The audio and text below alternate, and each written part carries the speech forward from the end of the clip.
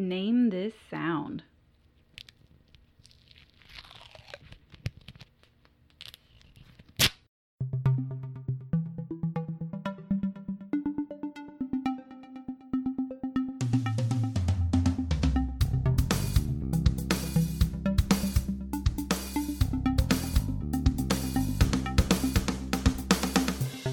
Did you figure out that sound yet? That would be a roll of duct tape, and I ripped off. I had to peel up and then rip off a piece of duct tape. That's what that sound was. Hello everybody, and welcome to Starting Sustainability. I am your host, Kaylin Chenoweth, and this is episode 125. Let's catch up with what's been going on the last couple of weeks. I'm sad to report that there are no more blackberries on my property because the bushes are done producing them apparently. But the mulberry trees are still going strong. I've collected 2 more quart jars of mulberries to freeze and snack on them all winter long. I'm very excited about that. Something else that is really cool, just by going for a walk on my property every day, I discovered blackberry bushes have started showing up. I picked a few of them and ate them, and they were super sour. I gave them a few more days to kind of finish ripening up and tried them again. Perfectly sweet and delicious. Also on my property, I've discovered we have an apple tree and a pear tree. I don't know when those will be ready, but I'm just keeping my eye on them every day. I'm very excited about this. In terms of foraging news, I learned about the broadleaf plantain. This is actually a very common plant in yards and parks everywhere. You most likely have it in your backyard as long as you didn't spray for weeds. It's called the broadleaf plantain. It's very easy to find, easy to forage. You can just look up a picture. You'll be able to identify the plant right away. You know exactly what this is. What's really cool about it is that it's supposed to be good for skin issues like bug bites, bee stings, eczema, all that stuff. The next time a mosquito gets you, you can grab one of the broadleaf plantain leaves, crush it up, and put it on the bug bite. You want to get the juices out of it and put it on the bug bite. And this will relieve the itch from it, which is really great. I did try it. It worked. It's pretty awesome. It's not a permanent fix, but it definitely gives you relief for a few hours at least until you bump and scratch that bug bite and activate it again. I went around and harvested a bunch of these leaves, and I'm currently letting them dry out, and then I'm going to try to turn them into a salve that I can use throughout the year for any other future issues that happen within the next year. I've never made a salve before, so this will be interesting. Another update is our house. I talk about this every episode since we moved. This past week, we got rid of the last mustard yellow wall in our house. It was the entryway, so that is now a calm neutral color. Very excited. The pond in our backyard is super low, so we took advantage and cleared out part of it. Not all of it. We left some cattails and tall grass for the fish and the ducks, but to be honest, the entire pond was really pretty bad to where we couldn't even see the water or go fishing in it because there were so many plants coming out of it. So we tackled it and calmed it down. And by we, I mean I watched the kids and Channing did all the work. This past weekend, I also got 10 pounds of blueberries from a local farm and a 25-pound case of peaches. I have been hard at work basically cooking as many recipes involving these as possible, or just preserving. The blueberries are easy. I just shove them inside of a mason jar and stick them in the freezer, and then I can pull them out and snack on them all year long. That's fine. The peaches, however, you have to go through the process of canning them, which I have done one time. I did it last year with the help of my sister, very successful. This year, I was determined I was going to do it by myself, and my peaches from last year inside the can turned like a brownish color because I didn't use lemon juice. So I thought this year, okay, I'll use the lemon juices. And I was going up and down the grocery store, I found citric acid powder produce preserver by Ball, and so I thought, oh, I'll buy that and I'll try that. Except there were no instructions on it. There really were not any instructions on how much of this do I use. I looked it up on the internet. It said to use 1 teaspoon per cup of water. So I put a bowl of 3 cups of water, 3 teaspoons. That way as I sliced up the peaches, I would dip them in that. Apparently 3 teaspoons is way too much. It was very, very tart and sour peaches. Very, very lemony peaches. So every recipe that I make with all of these peaches because I canned all of them. 25 pounds worth of peaches I canned all at once. So all of my jars of peaches are super sour and tart with all this lemon juice in them. So every recipe that I make going forward, I'm going to basically have to put in extra sugar in order to negate that super sourness. Hard lesson learned on that one. Before I did all the preservation of the blueberries and the peaches, I did pull some aside of both the blueberries and the peaches so I could make a beautiful, delicious peach and blueberry cobbler. How did I do this? Oh, I just went to Pinterest and I picked a random recipe, which was my mistake, because I baked this cobbler following the recipe to a T, and it was an epic fail. Full on fail. It bubbled up and over, all over the bottom of the oven, filling the entire oven with smoke. Of course, I was playing with the kids out in the garage because the weather was nice. So when I came back inside the house, I could smell the burning, open up the oven, and smoke was just billowing out all throughout our kitchen. Then we had to play the game of run and grab all the smoke detectors before all the alarms started beeping and sending everybody into a tizzy. Open up all the windows, turn on all the fans, trying to air it out. And then I had a gigantic mess to clean from the bottom of my oven. And then the little bit of cobbler that was left, it was just a sticky, gooey mess. It didn't even turn into a fluffy cake-like cobbler. It was overall fail all around. Very, very angry at Pinterest. I definitely went in there and left them a nasty comment. I was very mad at them. At the person who wrote that recipe. Not Pinterest itself, but the person that wrote that recipe. Our garden is doing pretty awesome. It's producing cucumbers out the wazoo. Like, we're picking 4 cucumbers a day, and I try to eat 1 per day just to eat them up.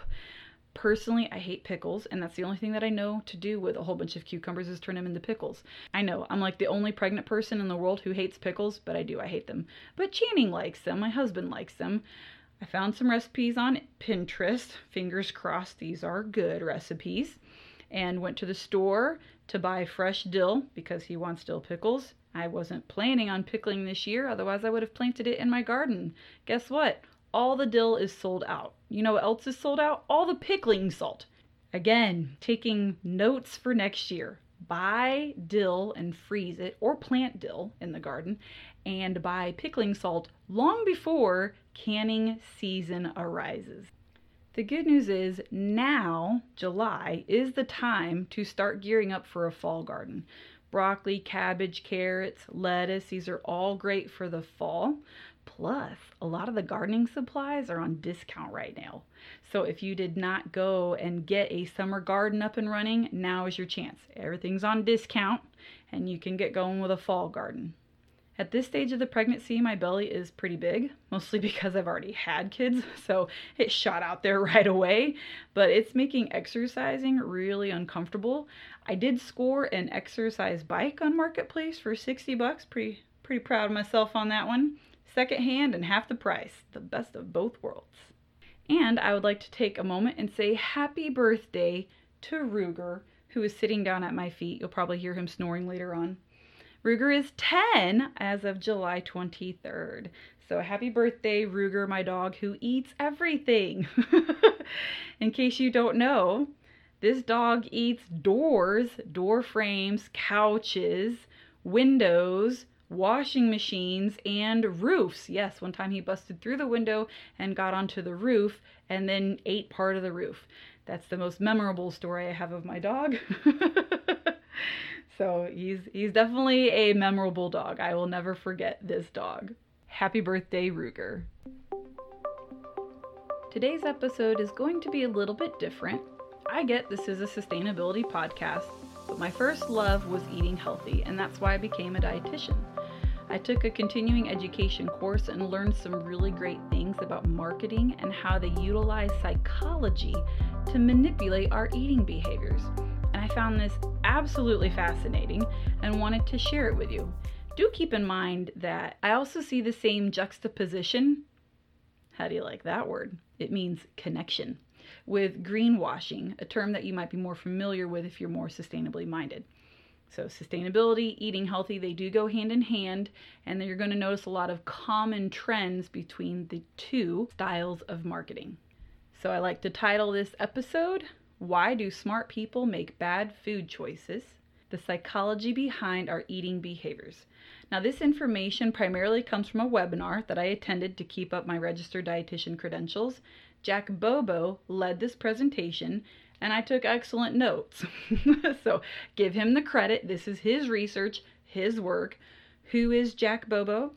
Jack is the CEO of Futurity, a food foresight company, and is the author of the 2021 book, Why Smart People Make Bad Food Choices. So everything I'm about to share with you comes from him. Let's take a moment to reflect the past few decades in America, specifically nutrition-wise. Since the 80s, 90s, 2000, 2010, 2020s, nutrition in America is getting worse decade by decade. And why is this? Today we have technology that spreads nutrition and health information very easily compared to 50 years ago. Consumers know more about health and nutrition now than they ever did before. Also, we have the most access to nutritious foods in the grocery stores, more so now than ever before. So if we have nutrition information readily available, healthy food access at its peak, why has the nutrition in America gotten worse? Why are obesity rates still rising? To help answer this question, I want to tell you a story about a guy named David Wallerstein. He worked for a movie theater chain as a marketing guy. His job was to get consumers to buy more food at the concessions. He tried everything he could think of to get people to go back for a second bag of popcorn. Then one day he figured out people don't want to come back for whatever the reason. So he implemented the first jumbo-sized bag of popcorn, and it took off. Consumers purchased more popcorn, drinks, and everything else at the concession stand as a result. Later, Wallerstein went to work for another company. You might have heard of them. They're called McDonald's. In 1972, McDonald's offered a large fry for the first time, and the rest is history. McDonald's did it first, and then everybody else followed along in the fast food world. And then everybody else followed along in the convenience store world. and you get it. Wash, rinse, repeat. It's not just fast food restaurants. Let's even change our focus to sit-down restaurants. Many restaurants offer food portions larger than the standard serving size. It is important to note that although the plate of food at the restaurant presents to be an edible portion size, the psychology has tricked you. A standard dinner plate is 9 inches in diameter. Think of like your paper plate, like when you go to a picnic, that's your 9 inches in diameter. Restaurants are notorious for larger plates. Some of their plates can be up to 15 inches in diameter. That's a platter. That's a gigantic plate. That is a platter designed to feed a family, not just one person. And when you first look at the food on a 15-inch plate, your brain thinks, I can eat all of this. But when you transfer the same food to a 9-inch plate, visually you'll recognize, whoa, there is no way I can eat all this. Because the food won't even fit on that 9-inch plate. It is stacked really high and it is overflowing. Even if we do recognize the massive portions and put half of the food to the side, our brain is still working against us. If you only eat half of the food on your plate, your brain thinks you didn't finish the food. And so 2 hours later, you may be hungry again because your brain doesn't believe that you actually finished your meal. Psychology at its finest. Here's another example of psychology backfiring. Back in the 1980s, the trend of weight gain and obesity was gaining attention from health officials. Those who determined the dietary guidelines decided to focus on fats. Many of the recommendations were to consume less fat. And as a result, food companies began to offer more and more low-fat food products. This was desired, right? This is what we want. We want low-fat products so that way people eat healthier. If you weren't around for the 80s and the 90s, Snackwells is what comes to my mind. That was like fat-free cookies, fat-free, all the junky stuff. Snackwells made it fat-free, which gave the illusion of health. And therein lies the problem. Marketing teamed up with consumer psychology, and it led to a very bad outcome. Our brains thought, if one low-fat cookie is good for me, then a whole bag must be great. I've heard my husband say that many times with ice cream. This ice cream's low fat, so I can have a bigger portion, like almost 2 bowls worth of bigger portion. And with this trick of psychology, all of a sudden, it was like we all had permission to overconsume products.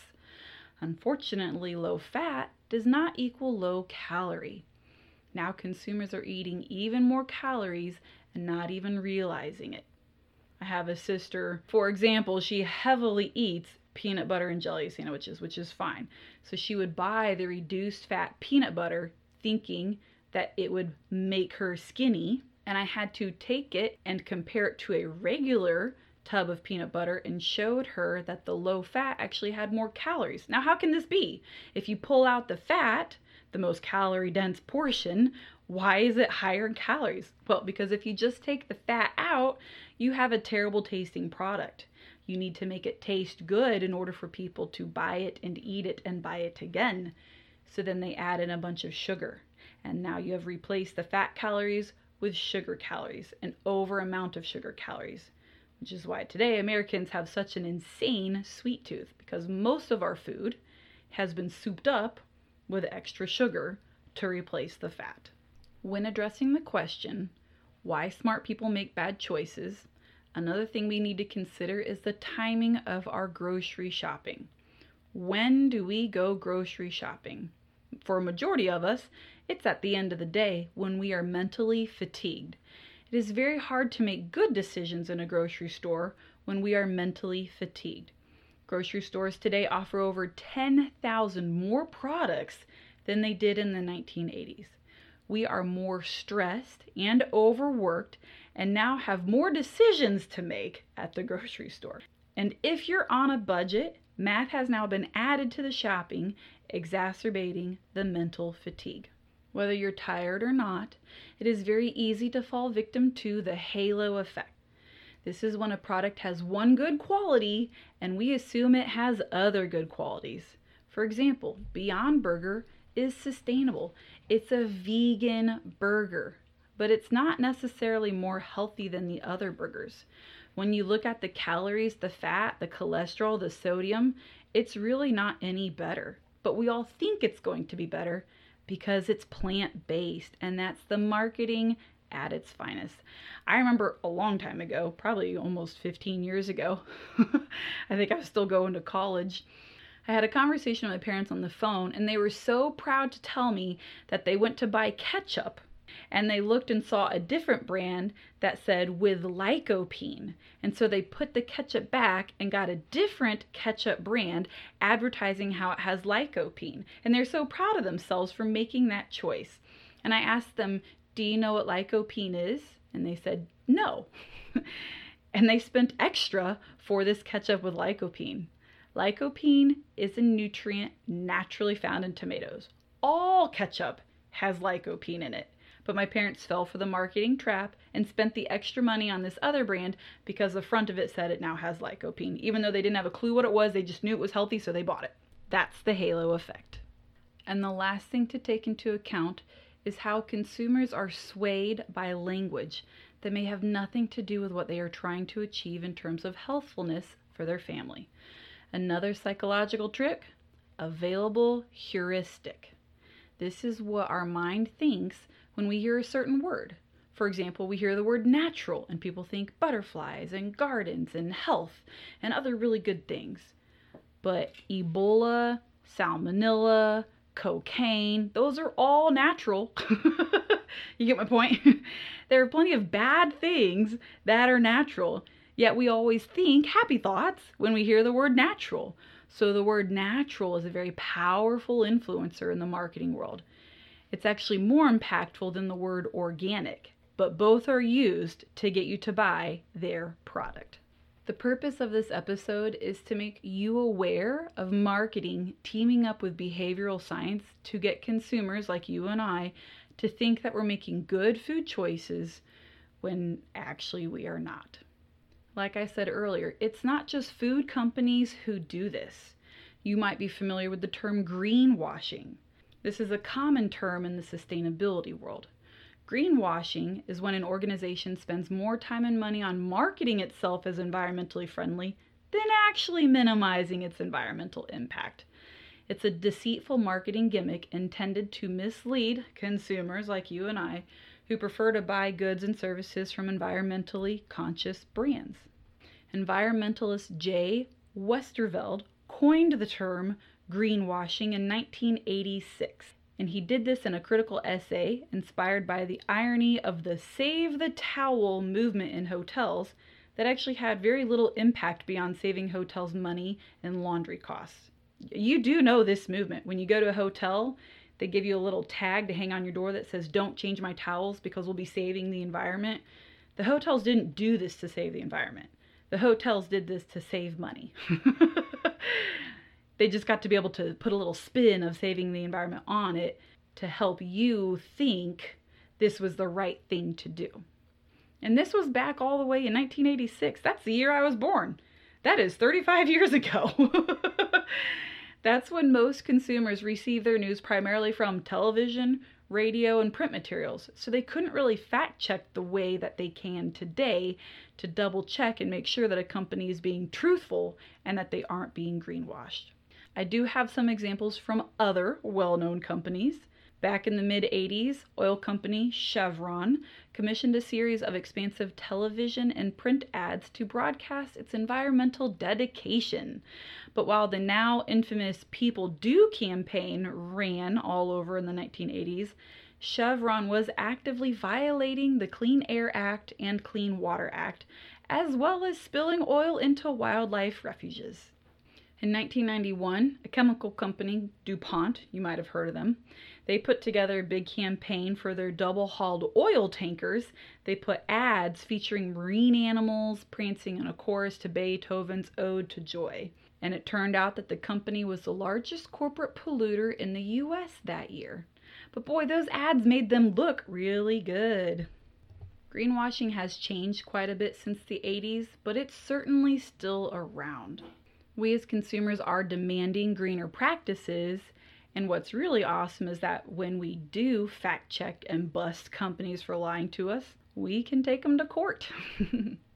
Oh, and I thought of one more example for you. Bottled water.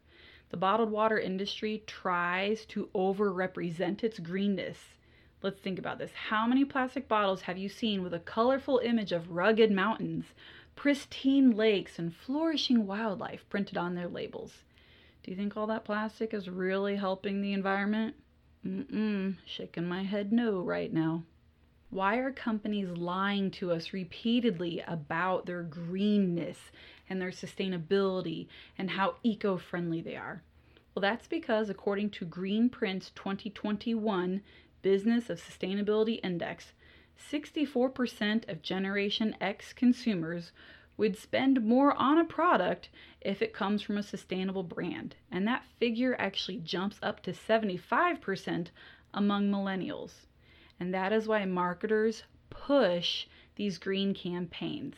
They want us to buy their products. They want us to think that we're making a good decision based off of their marketing, when in reality, it's not a good decision. It's, again, another bad decision. And it is frustrating as a consumer. We're constantly trying to do good for the world, and we have all of this gray area, red tape, blindsided, backward psychology working against us, and it is so frustrating. It's traps, that's what it is. They're trapping us over and over, and we keep falling for them. So I put together a list of how you can avoid greenwashing. Here is a list of greenwashing tactics to avoid. So just by being aware of these, you'll see them and think red flag, and know to avoid it. The first is to look for fluffy language. These would be words or terms with no clear meaning, like eco-friendly or natural, like I discussed earlier. The second one is green products versus a dirty company. Watch out for the hypocrisies, such as efficient light bulbs made in a factory that pollutes rivers. Now, this does sound simple, but you would really have to do your research for each company.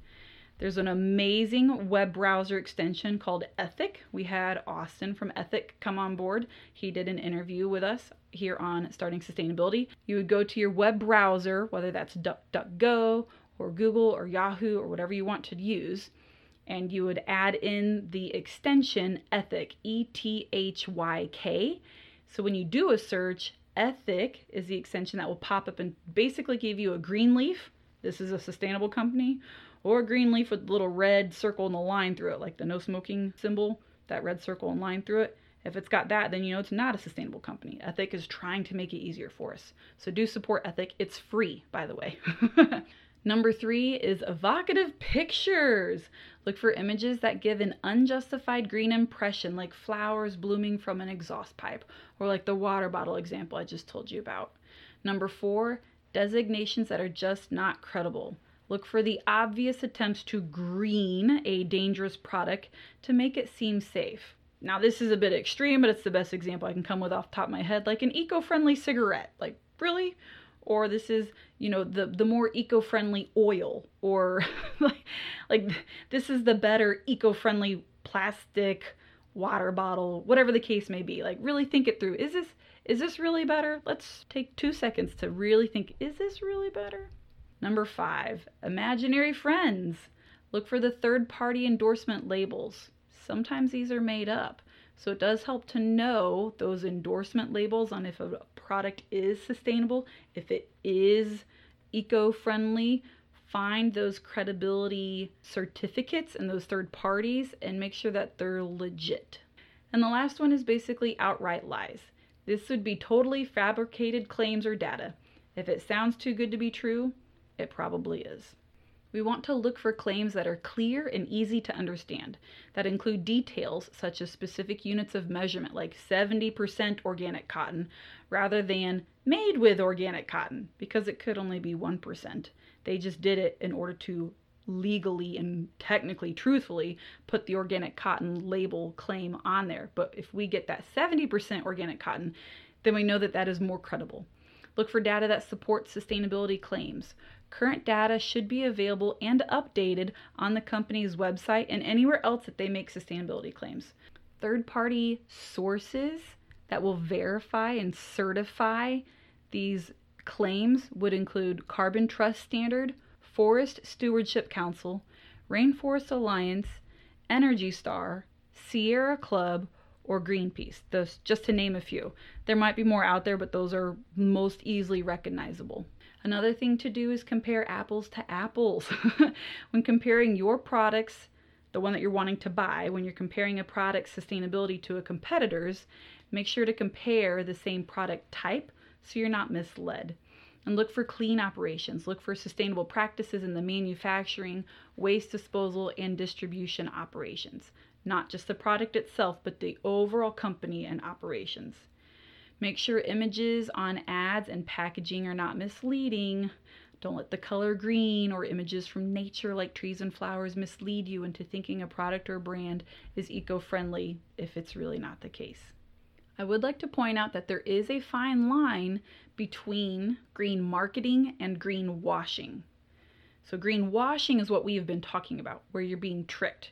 Green marketing is when companies sell products or services based on legitimate environmental practices and environmental positives. So if a company says they are embracing green marketing, that is actually good. Most companies aren't going to admit greenwashing, though. They're going to hide that. But just to know the difference between those two terms, I don't want them to get used interchangeably and be mixed up.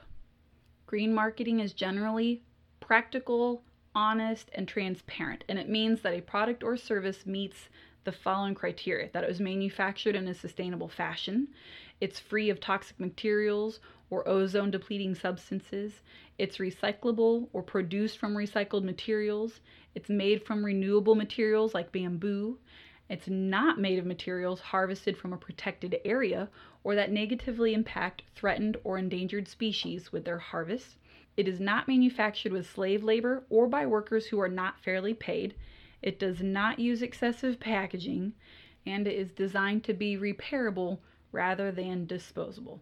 So this is what we want to look for with products and services in any business or company claiming to be supporting the environment.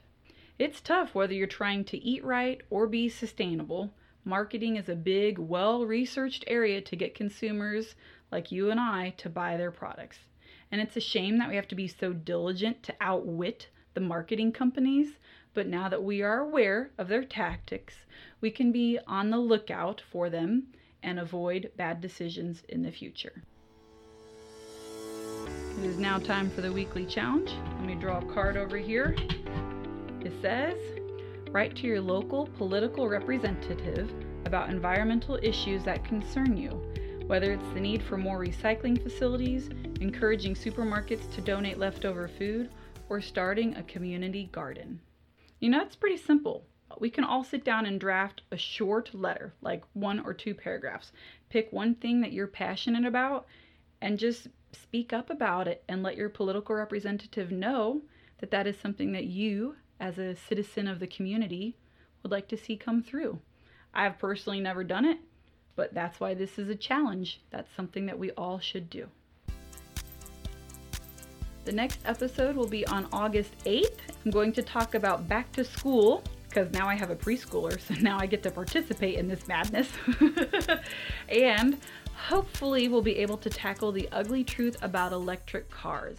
If I can get my husband's schedule to work out. He's on call, so it's going to make meeting with him a little bit more challenging, but that is the plan, whether it's the next episode or the one after that. That is coming up. Take care, Sustainer Nation, and continue saving the world. I will talk to you all again on August 8th. Have a great one. Bye.